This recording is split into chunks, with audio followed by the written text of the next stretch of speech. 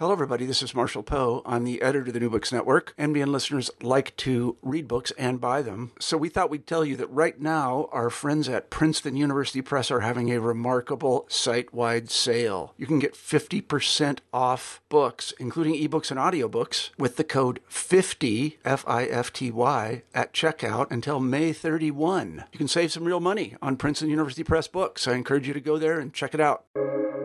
Welcome to the New Books Network. Hello, everyone, and thank you for tuning in to this New Books Network podcast. My name is Catriona Gold, and I'm a PhD candidate at University College London. Today, I'm very excited to be speaking with Rizwan Sabir about his brand new book, The Suspect, Counterterrorism, Islam and the Security State, which came out in March 2022 with Pluto Press. Rizwan is an assistant professor in criminology at Liverpool John Moores University in the UK, and his research focuses on counter-terrorism and armed Muslim groups. In 2008, he was wrongly arrested and detained under terrorism charges for downloading the so-called Al-Qaeda training manual as part of his academic research. This book places that arrest and its traumatic consequences in the context of broader UK counter-terrorism policing practices. It's a powerful and important work which I'm excited to discuss with him. So without further ado, welcome to the podcast, Rizwan. Thank you very much, Kat, for having me. Right, glad you're here. So I'd like to start by asking you to tell me a little bit, not everything, we don't want to give it all away, about the events discussed in this book, just to give our listeners a sense of your experience and motivation for writing the book. Yeah, that's a really good question to start with. So the book is motivated by my lived experiences of being arrested in May of 2008 under the Terrorism Act for being in possession of a document I downloaded from an American government website, the US Department of Justice, nicknamed the Al-Qaeda Training Manual. The actual real manual's title is Military Studies in the Jihad Against the Tyrants. That was the title given to it by its creators in the 1980s, but the actual title of Al-Qaeda Training Manual was given to it by the US Department of Justice in 2001, when the East Africa embassy bombing suspects were brought to the United States, New York, and were prosecuted for those acts of violence. That's when that document was submitted as evidence, and part of the US legal process is to make public all submitted evidence, which included the Al-Qaeda Training Manual. That actual Al-Qaeda Training Manual can be purchased from high street bookshops, and it can also be loaned from the library. I'd actually downloaded it for free, a redacted version because it had key chapters missing from the US Department of Justice website. When this actual document was discovered on the computer of my co-accused, an Algerian Muslim man who was working as the principal administrator in the Modern Languages Department at the University of Nottingham, that particular document was reported to counterterrorism police, who then arrived on campus and executed Operation Minerva, in which both he and I were taken into custody and held for a total period of 7 days and 6 nights in solitary confinement, while our lives were turned inside out and upside down in order to determine whether we were actually terrorists using this for nefarious purpose, or whether we were just students going about our academic research.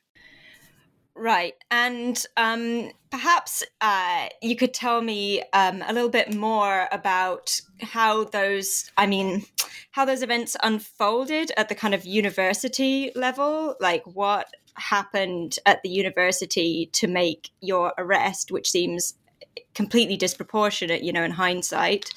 How did your arrest come about? Yeah, so when the document was found on Hisham Yeza, my co-accused's computer, it was escalated to the university's management.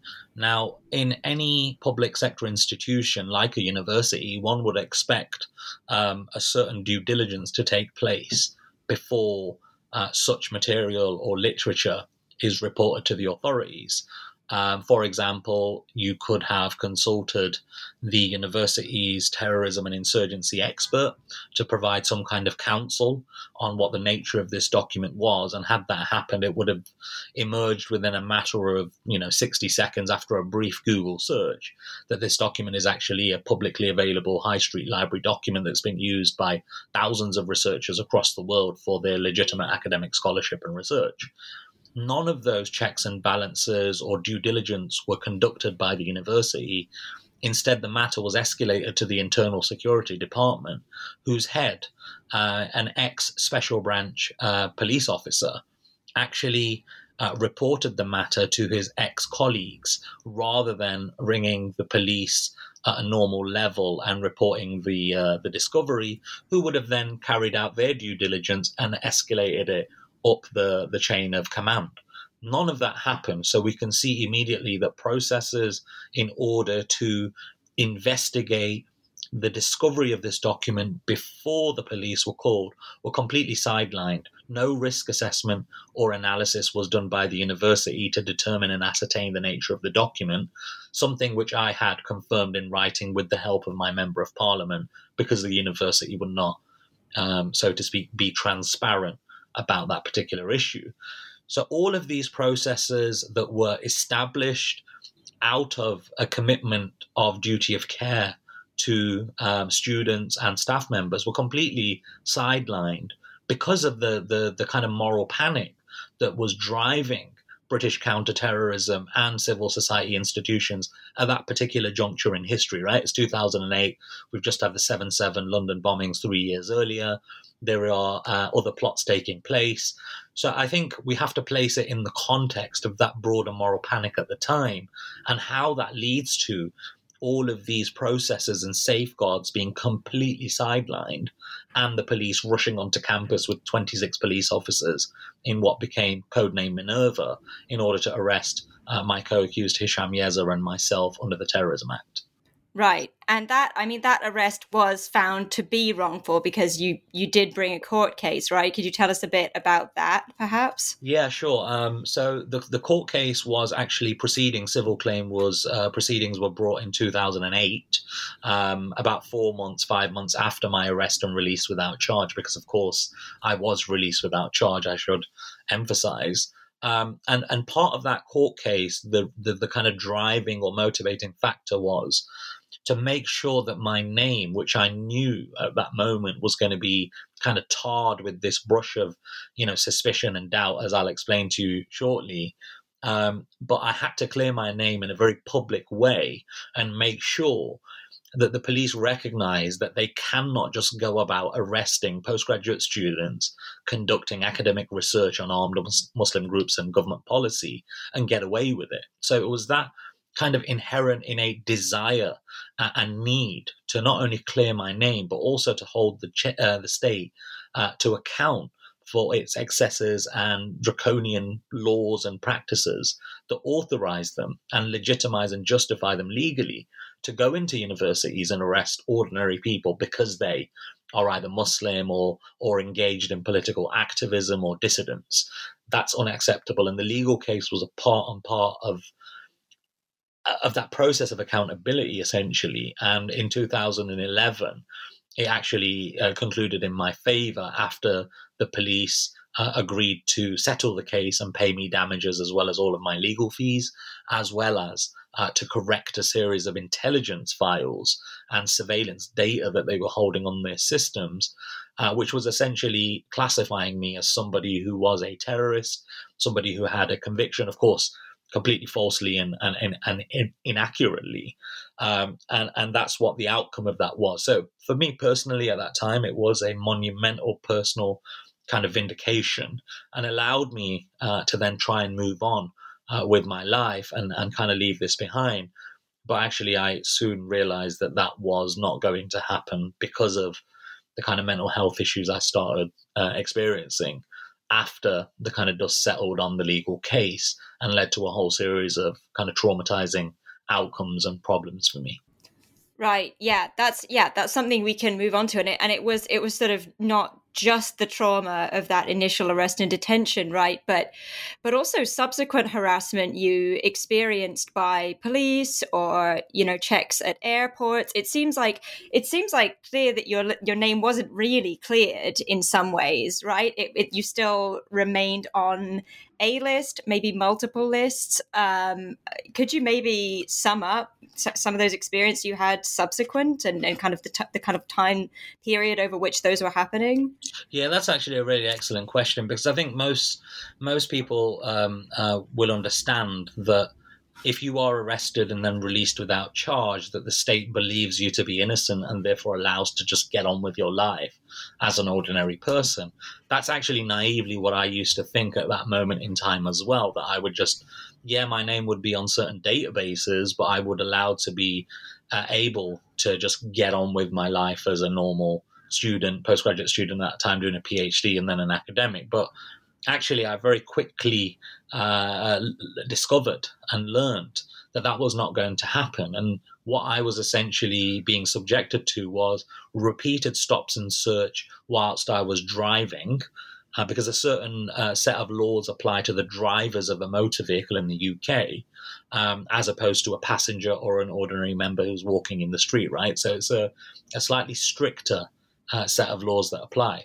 So being the driver of a motor vehicle makes you essentially more vulnerable to being targeted by the state and having to kind of divulge certain pieces of information when you're questioned. Also, at the same time, whenever I would travel, I would be detained at the border, either at the point of entry or exit of the United Kingdom, and be questioned for considerable periods of time. Now, for example, one of those stops that happened on my return from Spain to the United Kingdom was actually in 2010, and it was an intelligence-led stop. What that essentially means is that the police were waiting for me on arrival to the United Kingdom, as opposed to just profiling me and randomly stopping me for questioning. They knew that I would be returning and they were waiting. And when they eventually did take me into a detention room, they interrogated me for 2 hours and seized my smartphone at the time, my digital camera, and carried out questioning around all sorts of things, what my charity and giving habits were, what my research was on, why I was researching Al-Qaeda, whether terrorists had human rights, as they famously asked me, all these questions. The same with going to the United States of America in 2015. I was actually stopped twice at the airport in the UK before boarding the Delta Airlines aircraft, and then, detained on arrival at JFK in order to catch my connection to Washington, D.C. So you can see that the level of scrutiny and suspicion that was following me at that time, and all of this was driven by a specific flag that was placed next to my name called Subject of Interest for previous terrorism-related offences. Now, every person who was arrested under the UK terrorism laws is placed on a database, and that flag is added to their name. So whenever they travel or whenever they kind of apply for a job in a sensitive post, that particular flag will flag up particular information. So this flag was then causing me to be constantly detained and questioned and having to account for my actions at the roadside and the border. But also at the same time, as I kind of busied myself with researching government policy, eventually I discovered through disclosures made to me that there was email traffic, there was records being kept by government agencies about the sorts of information I was requesting under the Freedom of Information Act, the types of events I was involved in, what my research was about, op-eds that I was writing in media and blog spaces. All of these were being logged. So even though I was innocent in some, the suspicion, the doubt, the skepticism that somehow I was not actually innocent but was engaged in something troubling and problematic and worthy of further investigation and analysis was very much present throughout the entire time after my release, up until, I would say, to 2000 and till present, because it expresses itself differently. So that shadow of suspicion followed me for a number of years. And this is despite you not only never having been charged with anything, but having won this case for, having been wrongly arrested against the police. And so that's, it seems absurd that you would still be on a number of lists, but that's kind of how it works here. And I think we can pivot to that now. I mean, you started talking about this broader context of counterterrorism policing in the UK, but maybe you could just introduce the concept. What is counterterrorism policing, and how did it sort of arise, or not arise, but develop in the 2000s? And I think maybe this term counterinsurgency might also be useful to talk about. Yeah, that's an excellent question. So counterterrorism policing, which is essentially what I was the direct victim of because I was arrested and subjected to violence, of course, draws inspiration from a broader field of counterinsurgency. Now, for those listeners who may not know what counterinsurgency is essentially a military doctrine that holds the idea that not only are individuals engaging in violence a problem or a threat that need to be neutralized, whether through overt acts of state violence like arrest, detention, drone strikes, targeted assassination, and so forth, but actually that insurgent, that individual relies upon a broader community or subgroup in order to find sanctuary and safety, and also to find momentum for their ideological worldview. Thus, rather than just targeting the so-called violent individual, you also have to police and monitor the broader pool within which that violent individual operates and relies upon for their existence.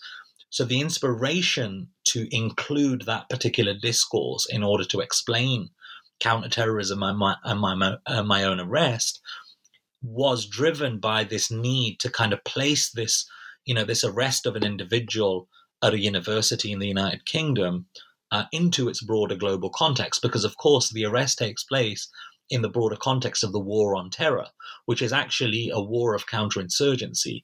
And that is to say, not only are violent individuals targeted, but actually non-violent individuals and communities who may provide or may have similar grievances to the violent individuals need to also be targeted through a combination of persuasive and manipulative actions, as well as psychological influence and messaging campaigns.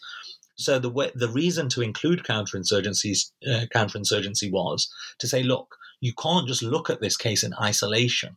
In order to understand the context within which the possession of literature, for example, becomes criminalized and viewed with suspicion, is if we understand that actually one of the main drivers for this policy area is the belief that ideology is driving violence. And thus anybody who either holds or wants to even understand the ideology of armed Muslim groups and kind of challenges that taboo that exists to understand these groups becomes a target and a suspect within themselves. But we can only understand that is if we look at counterinsurgency. That was one of the main reasons, but there is also another reason. And the second one is that counterinsurgency has a number of key principles that drive this particular form of warfare. For example, all the violence that is undertaken by the state must be undertaken in accordance with carefully drafted legislation and law. It's the rule of law and violence that's undertaken through the law that counterinsurgents promote, because it leads to the generation of consent, the development of acceptance. So every form of violence, bar a few, are enshrined and based upon carefully drafted pieces of legislation.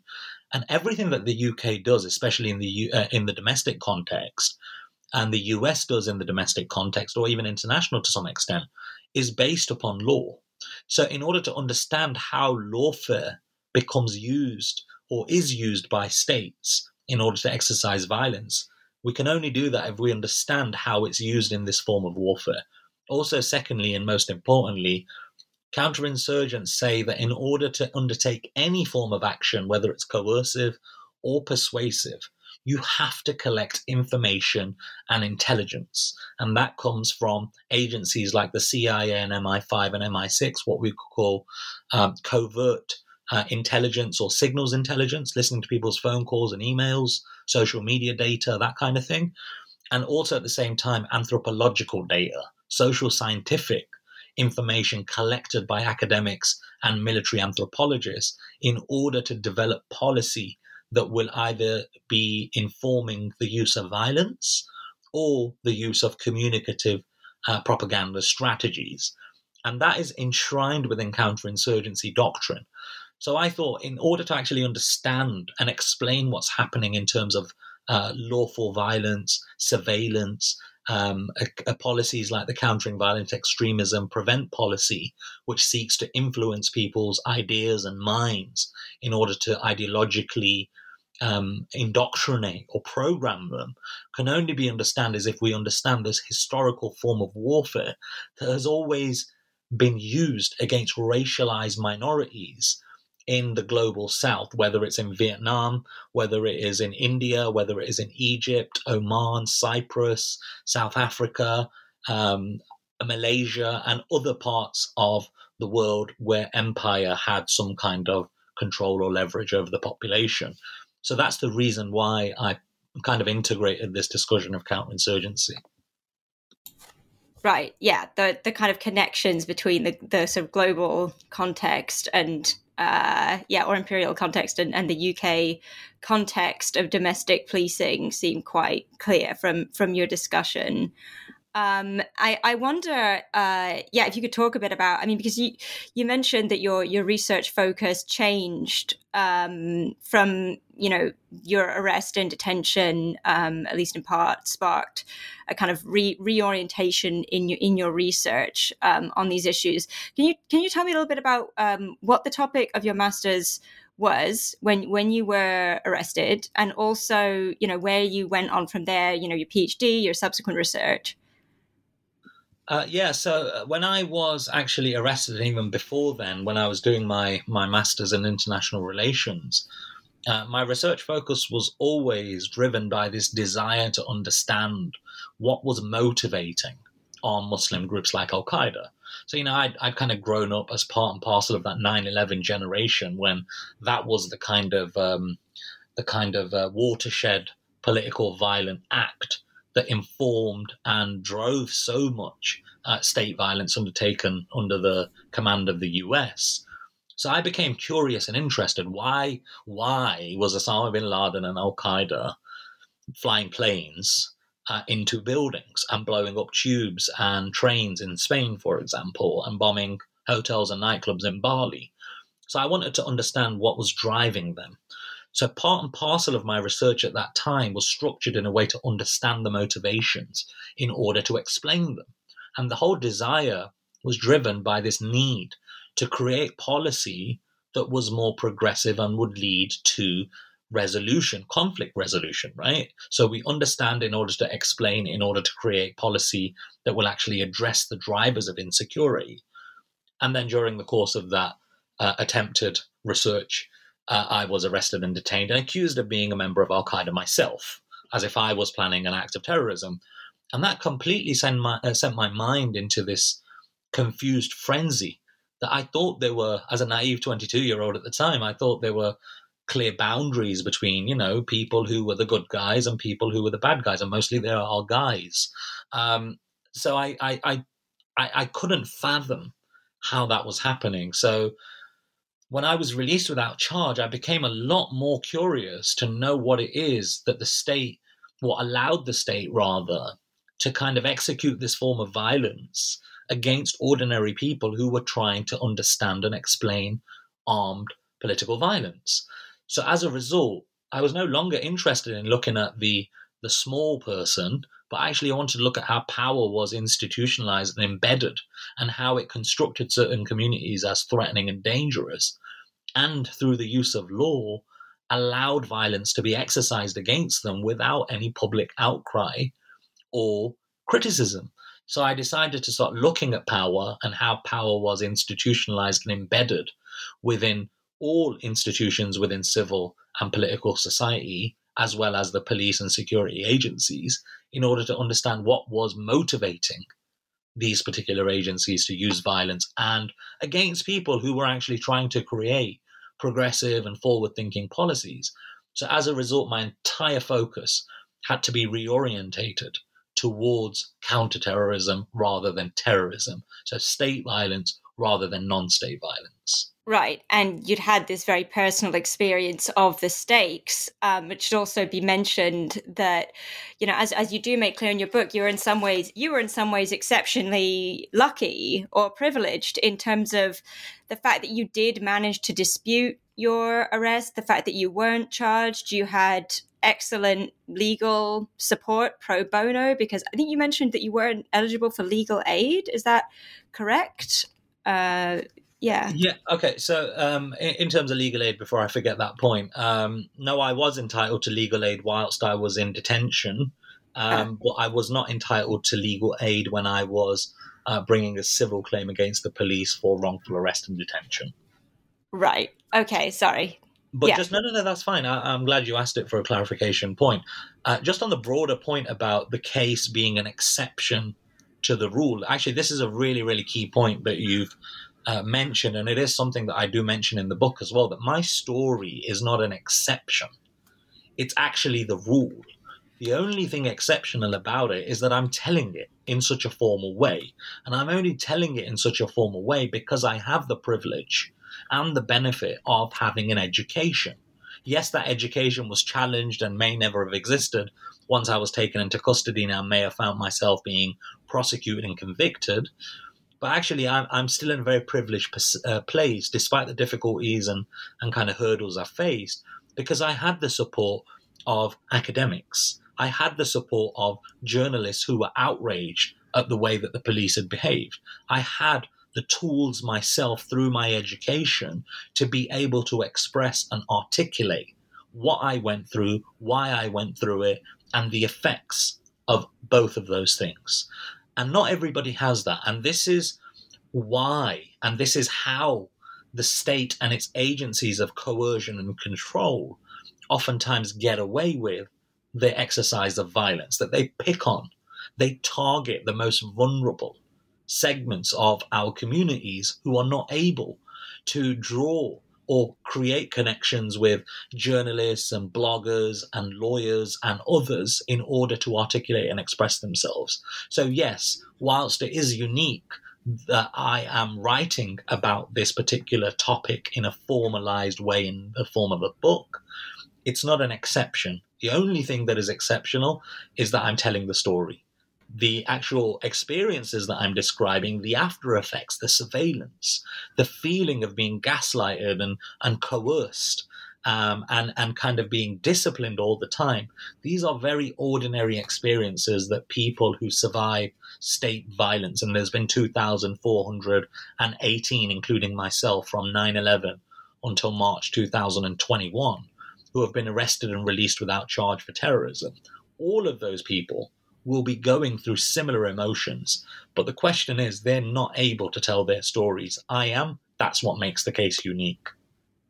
Yeah. And what I mean by exceptional is not just the fact that you're able to tell the story as well, but the fact that you were able to respond and that you had the support in that moment to do that. Because, of course, the outcome has been different for lots of other people kind of charged with, or who were charged, rather, you weren't charged, but who did end up being charged, spending time in prison, right, for offences which, may or may not have warranted that under this kind of very broad net. And so I think I wouldn't want people to read this or listen to this and come away thinking, oh, well, it's okay, justice prevails, in this case, because actually I think that's one of the things that is exceptional about this case, is that you were able to fight it so effectively. Actually, just on that particular point, a particular memory based on a conversation I had with my lawyer.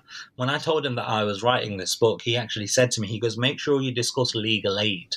So in the UK, if you are arrested by the police for any crime, you're entitled to legal representation at no cost to you, at the cost of the taxpayer.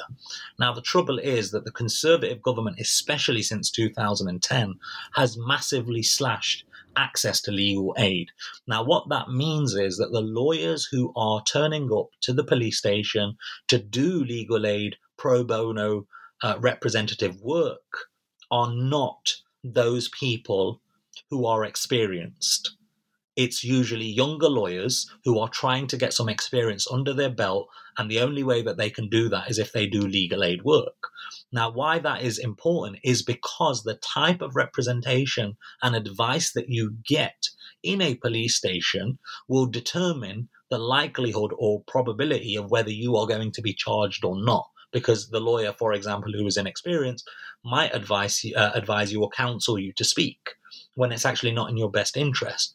So the way that the structural cuts and austerity measures have been applied to the criminal justice system is actually harming people much more now than was the case when I was in custody. So even though I had access to legal aid, the legal environment has changed so negatively since that time that even though you are entitled to legal support, people are not going to be getting the sort of support that they probably need, the sort of expertise that the lawyer needs to possess in order to deal with this very specialist area of law. Also, at the same time, there was a very small, dedicated team of lawyers who, though one of the lawyers got legal aid money paid to them at the expense of the taxpayer, the other two who were supporting my family and coordinating the entire response were doing that purely out of the goodness of their hearts. Pro bono work for the public good. And had they not done that, then the outcome for me could have been very different, as it oftentimes is for so many people. So I just wanted to kind of emphasize that point, that even though in the UK we have legal aid, it's been cut to such an extent that it's now only attracting certain types of people within the legal profession who mostly need the experience rather than doing it for a more profound kind of public accountability purpose. Right. I didn't know that context, and that seems really important to note. That this is we're already in a different time now than 2008, right? Quite different. And I think, I mean, I want to ask you a bit now, I think, about the process of writing this book, of sort of putting down this account. It was a sort of multi-year process, right? Tell me a little bit about that. So most people, writer friends of mine, I write this in the book, always explain to me that the process of writing would be quite healing and therapeutic. Actually, I found the complete opposite to be true. I found it to be a really triggering, really damaging, and really difficult process to kind of put down on paper in black and white what had happened, why it had happened, and the effects that it had on me. And the more I did this, the more triggering and more traumatized I felt, because in that moment, I was no longer in my writing space. I was back in that prison cell or that detention room at an airport or at that police checkpoint where I was being stopped and searched, for example. So the entire process became really cumbersome and really difficult to actually engage in. But also at the same time, it was triggering these fears that I was being surveilled and watched by the security and intelligence services. So I felt that my laptop was compromised. I felt like my smartphone was being used to monitor my movements and listen to my conversations, who I was hanging out with, and so on and so forth.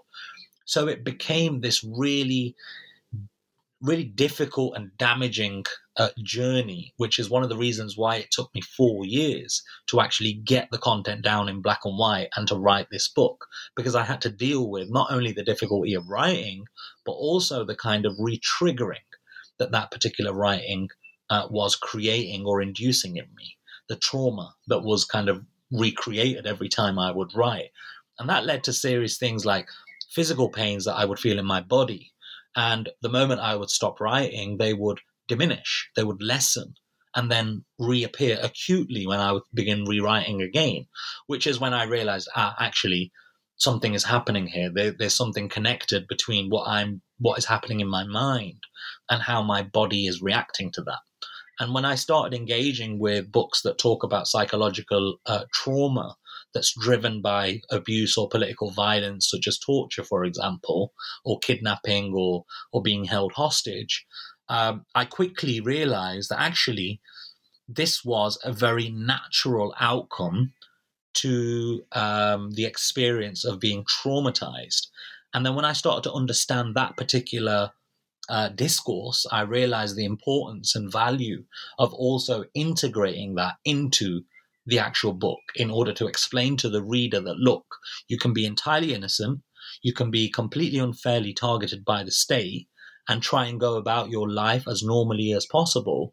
But the way that the brain is wired, it will cause you to feel certain things mentally and physically as well, and that you have no control over that.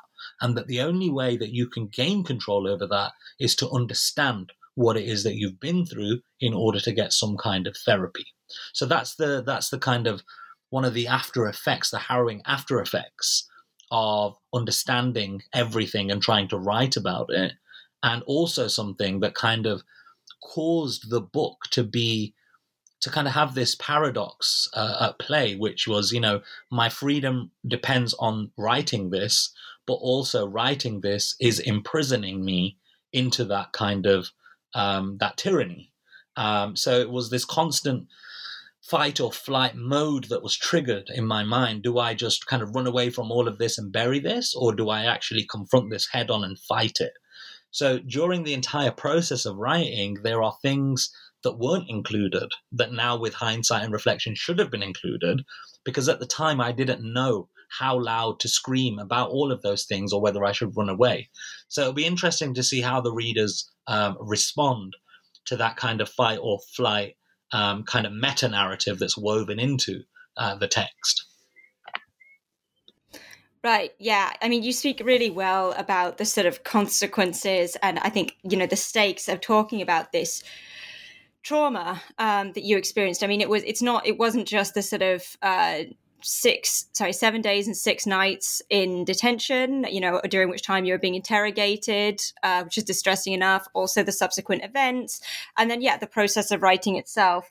A lot that you discuss in here, which is absolutely fascinating. But it was also, the response you got from the mental health services when you did seek help, which as advised, good to do. But then in 2013, when you sought help, you wrote that at no point was it sort of mentioned or, acknowledged or that this might have something to do with all of your experiences at the hands of the state, right? Any of them. I wonder if you could talk about a little bit about that and then the stakes there.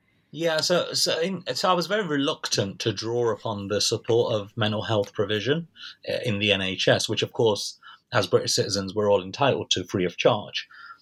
And the reason why I was so reluctant was because at that time, because I understood counterinsurgency and how counterinsurgency relies upon all instruments of state power, including civil society and health services, to basically partake in counterterrorism activity, report people who are considered to be potential future terrorists, I was very reluctant to engage with the NHS mental health provision. However, it was only once my lawyer and my family got involved after my condition worsened to such a great extent, as I detail and document in the book, that I had to go to the hospital. But during the entire process of engaging with psychologists and psychiatrists, actually never was my experience of state violence and counterterrorism and the surveillance, which I had evidence to prove was happening, ever mentioned. So at that particular moment in time, I was thinking, why is this part of my experience being erased? I mean, I was too scared at the time to mention it myself because I thought that the doctors were spies and that they were going to hand over intelligence to the authorities who may weaponize and use it against me. But on reflection and as time has passed, I now come to understand and realize that actually they never mentioned the exercise of state violence as possibly triggering that particular trauma or the mental health breakdowns that I was experiencing or the psychiatric illnesses that I was going through. All they did was, rather than engaging in some kind of therapy, is that they prescribed me medication in the form of antipsychotic pills. So antipsychotic pills become a shortcut, and they serve as a kind of a panacea to all problems that actually need to be addressed through forms of complex trauma therapy. But rather than focusing energy and resources on that, again, because of central government cuts to the health service, including and starting with mental health was unable to provide that form of support that I so badly needed. And therefore, medication became the only kind of cure to what I was going through. Again, in 2018, I was very, very reluctant, despite the kind of mental psychiatric problems I was going through, to engage.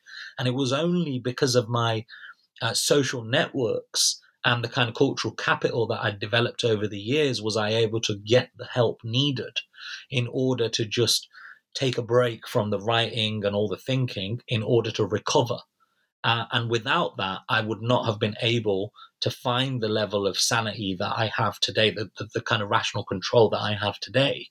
So again, it just shows you how important that kind of support structure is. And I'm very fortunate that I have that support structure, the family, the friends, and the networks. What happens if you don't?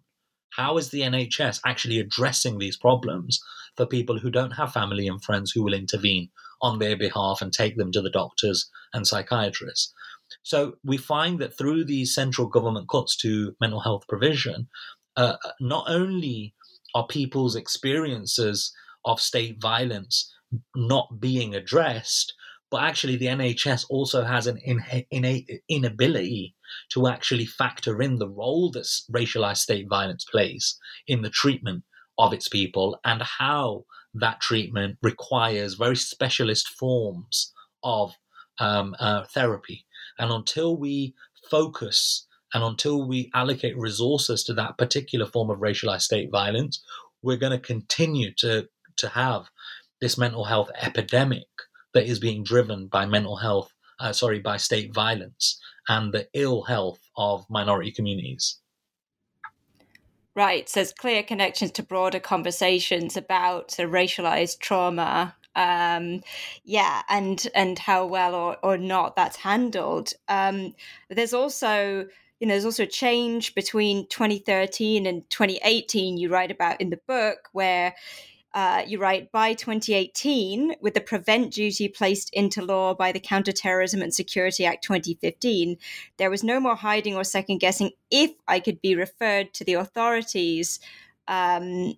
The doctor was now under a legal duty to refer people to the authorities if they were deemed a risk to themselves or society on the grounds of terrorism or future terrorism.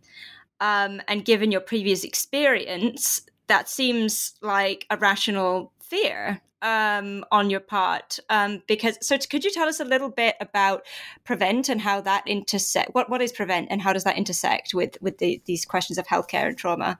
Okay, so Prevent is what's globally known as Countering Violent Extremism. Prevent is the name given to the UK policy, and the UK, along with the Netherlands, were two of the first countries to create a policy that essentially seeks to address the drivers of political violence. So it says that the best form of counterterrorism or counter-extremism is to stop violence happening before it happens, right? So the Prevent policy was introduced as a way to say, look, hello, civil society, hello, public sector, you are now responsible for sharing information on people that you think could go on to commit violence in the future. And here are a list of 22 indicators that have been created by two government-approved practitioners to say that these are the things that show an individual has the risk or the potential to become a terrorist, right? A secret study. And all public sector workers, doctors, nurses, mental health workers, teachers, lecturers, opticians, all local government members have to report people from 2015 to the authorities who they consider to be future terrorists. Now, in 2013, when I was taken to the health service in order to address my problems that I was going through, my mental health breakdown, it wasn't a legal duty. I knew this because I was researching the topic, and there was never any certainty that would the doctors actually hand over the data. But in 2018, it had already become a law 4 years earlier. So there was no ambiguity any further as to whether I would be referred to the authorities if they felt not only that I was going to become a terrorist, but whether I was vulnerable, right? Not in control of my rational faculties to such an extent that I could be indoctrinated or manipulated into engaging in political violence. So as a result of having that particular knowledge, the state was able to create and induce this fear that I had never experienced before. So rather than becoming a space of safety and sanctuary, the health service actually became an extension of the security state, and it became a space of danger and risk to me and my liberty. So rather than engaging with it and trying to get the support that I so desperately needed from doctors and clinicians, I was unable to do that.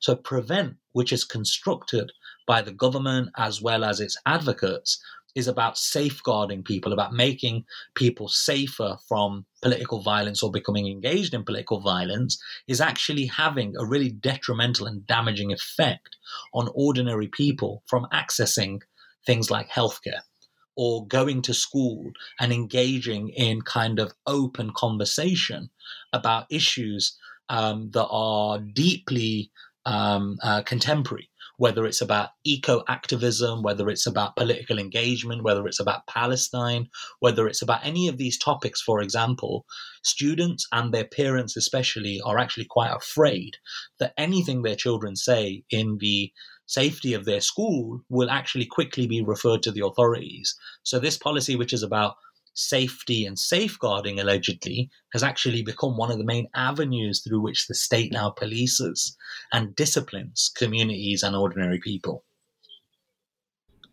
Right. And of course, in very much still racialized ways, right? It's who is targeted or construed as a possible risk. Yeah, so again, it's always going to be, I mean, of course, the PREVENT policy does not discriminate, and the PREVENT practitioners who are responsible for rolling this out in their training to public sector workers like teachers always say that, look, terrorists come in all different shapes, sizes, and most importantly, colors, and that you cannot all just make the assumption that just because somebody is brown or bearded or wears a headscarf as a woman is going to be more risky than a white young woman, right? So that's what the theory says. But the practice is always very different because the threat of political violence and terrorism has been racialized. And most people you can be any color and be a Muslim, you can be white and be a Muslim.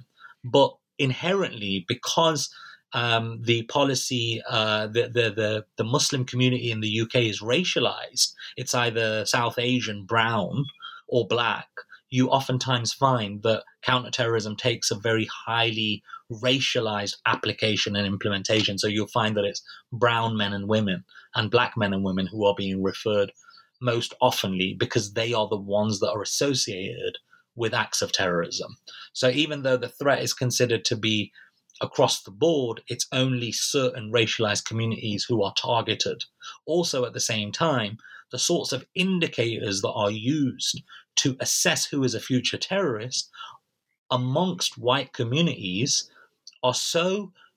is based on a discourse that is so normalized and repeated by politicians and the Prime Minister and other influential figures within British and European society that a young person in a school or a college, for example, expressing those views are not going to lead to some kind of alarm bell sounding because that discourse is so normalized. So again, you find that because of the way that the PREVENT strategy is constructed and the discourse within which it exists, the discursive practices within which it exists, are not going to lead to the same form of violence being exercised against white communities as they are against racialized communities.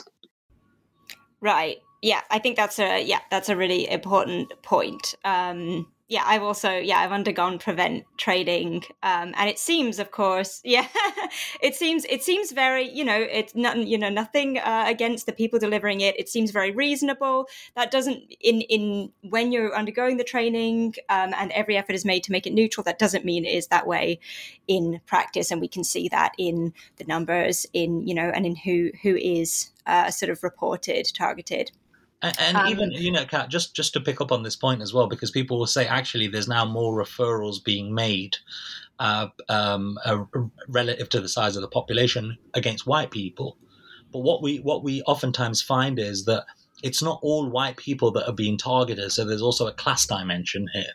It's those white working class communities who can't express their racism and Islamophobia in the sophisticated, coded, and savvy ways that the Prime Minister perhaps can, or those affluent members of our societies who are able to express their racism and Islamophobia through cultural tropes and stereotypes.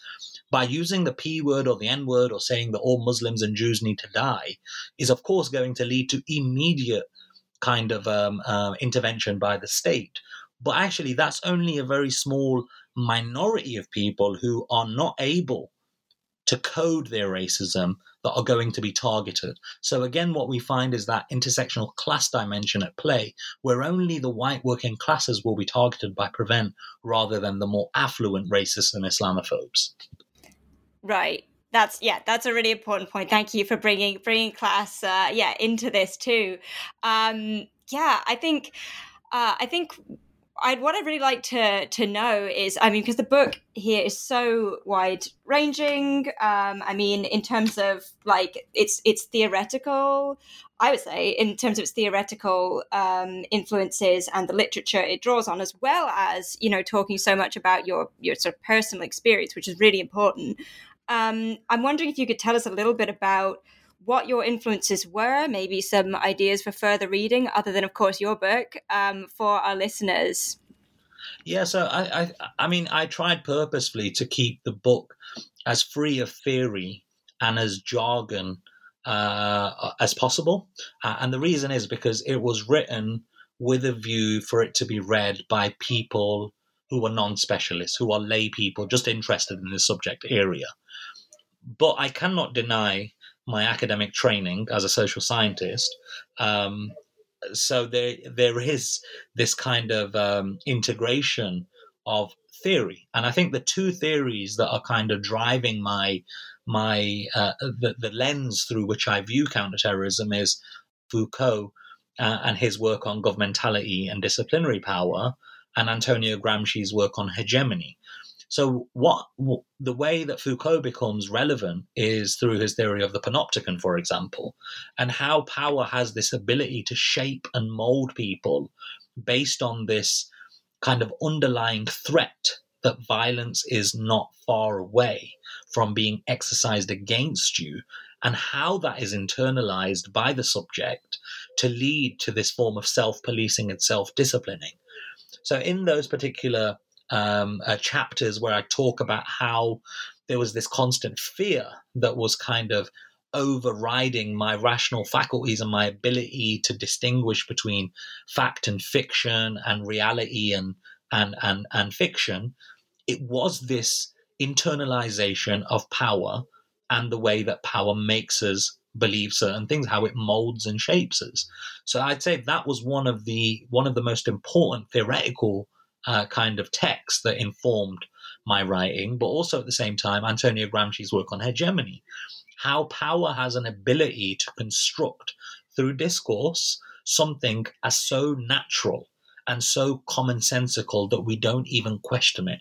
We don't even see it. So, for example, when I'm arrested and taken into custody and investigated and then released without charge, it doesn't cause a mass protest amongst the general population. Yeah, the people who I know or the people at my university and other academics can see the problems and difficulties with arresting a young Muslim student.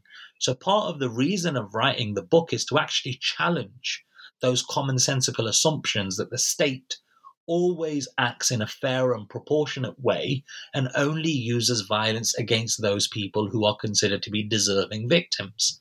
Actually, the entire book becomes an exercise of counter-hegemonic resistance. The entire writing of the story, in order to make visible how state power works, how it coerces, and how it kind of operates, is a way of making visible something. And making something visible is the first step to creating a situation to make people question and doubt that actually power is not or should not be embedded and not questioned in this way, because it causes these effects that we take for granted because they are hegemonic. So the entire book is framed by this kind of Gramscian commitment to making the invisible visible by using my particular story and survival as a case study for people to understand and read. So I think those are the two key theoretical texts that kind of shape the book and the way that I've written it.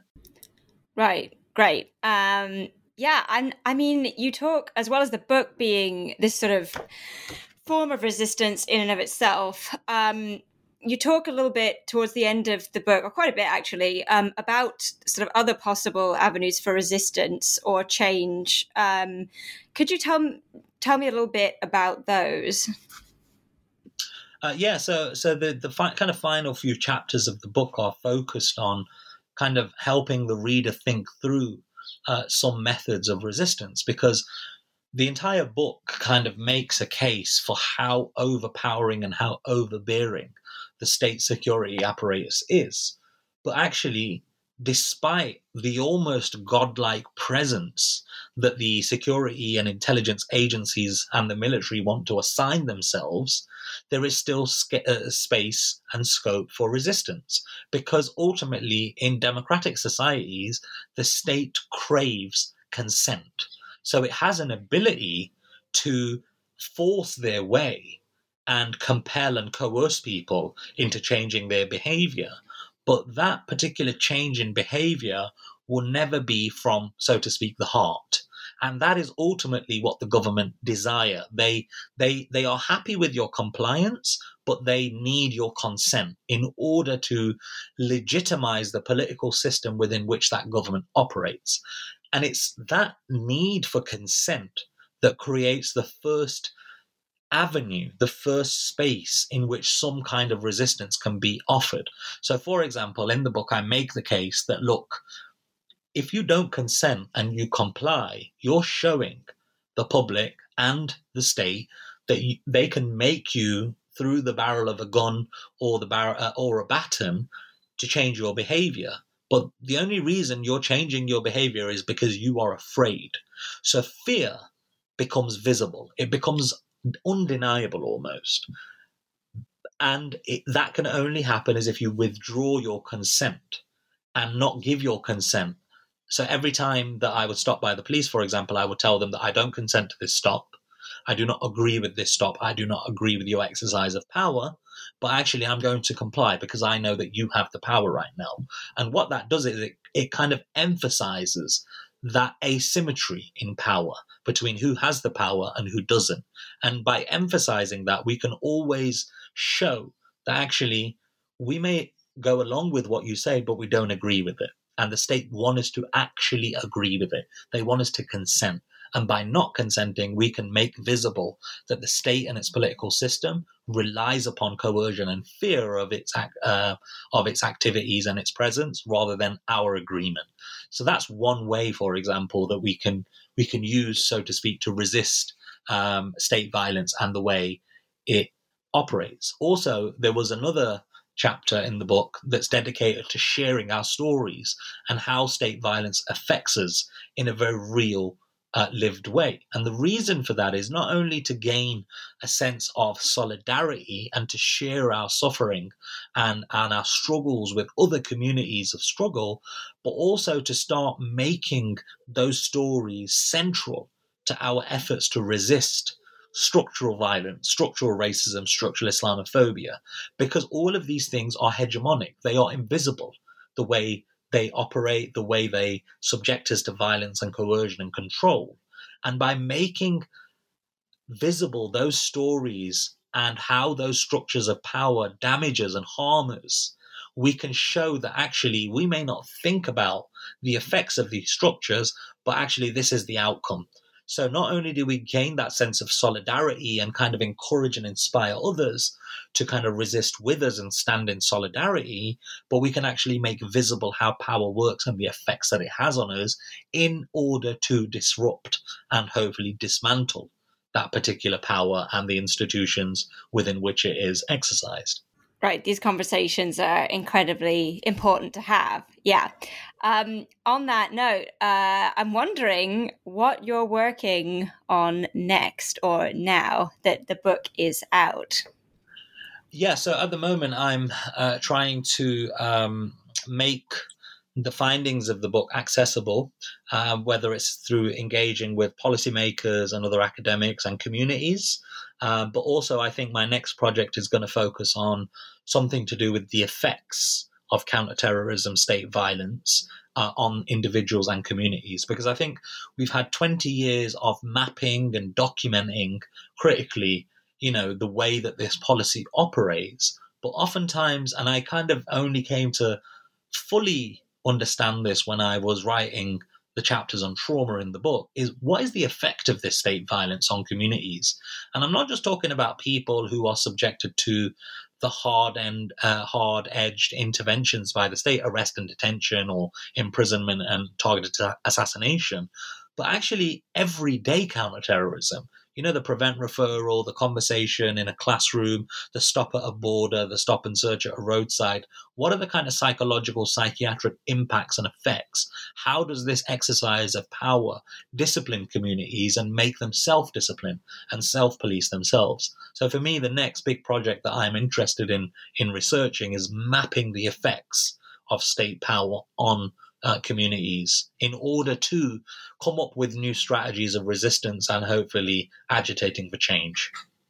Right, great. I think that's a great place for us to end. It's been wonderful talking with you today about your vital work. Rizwan, thank you for coming on the show. And thank you everyone else for tuning in. Once again, my name is Catriona Gold, and I've been speaking with Rizwan Sabir about his brand new book, The Suspect: Counterterrorism, Islam and the Security State, which was published with Pluto Press in March 2022.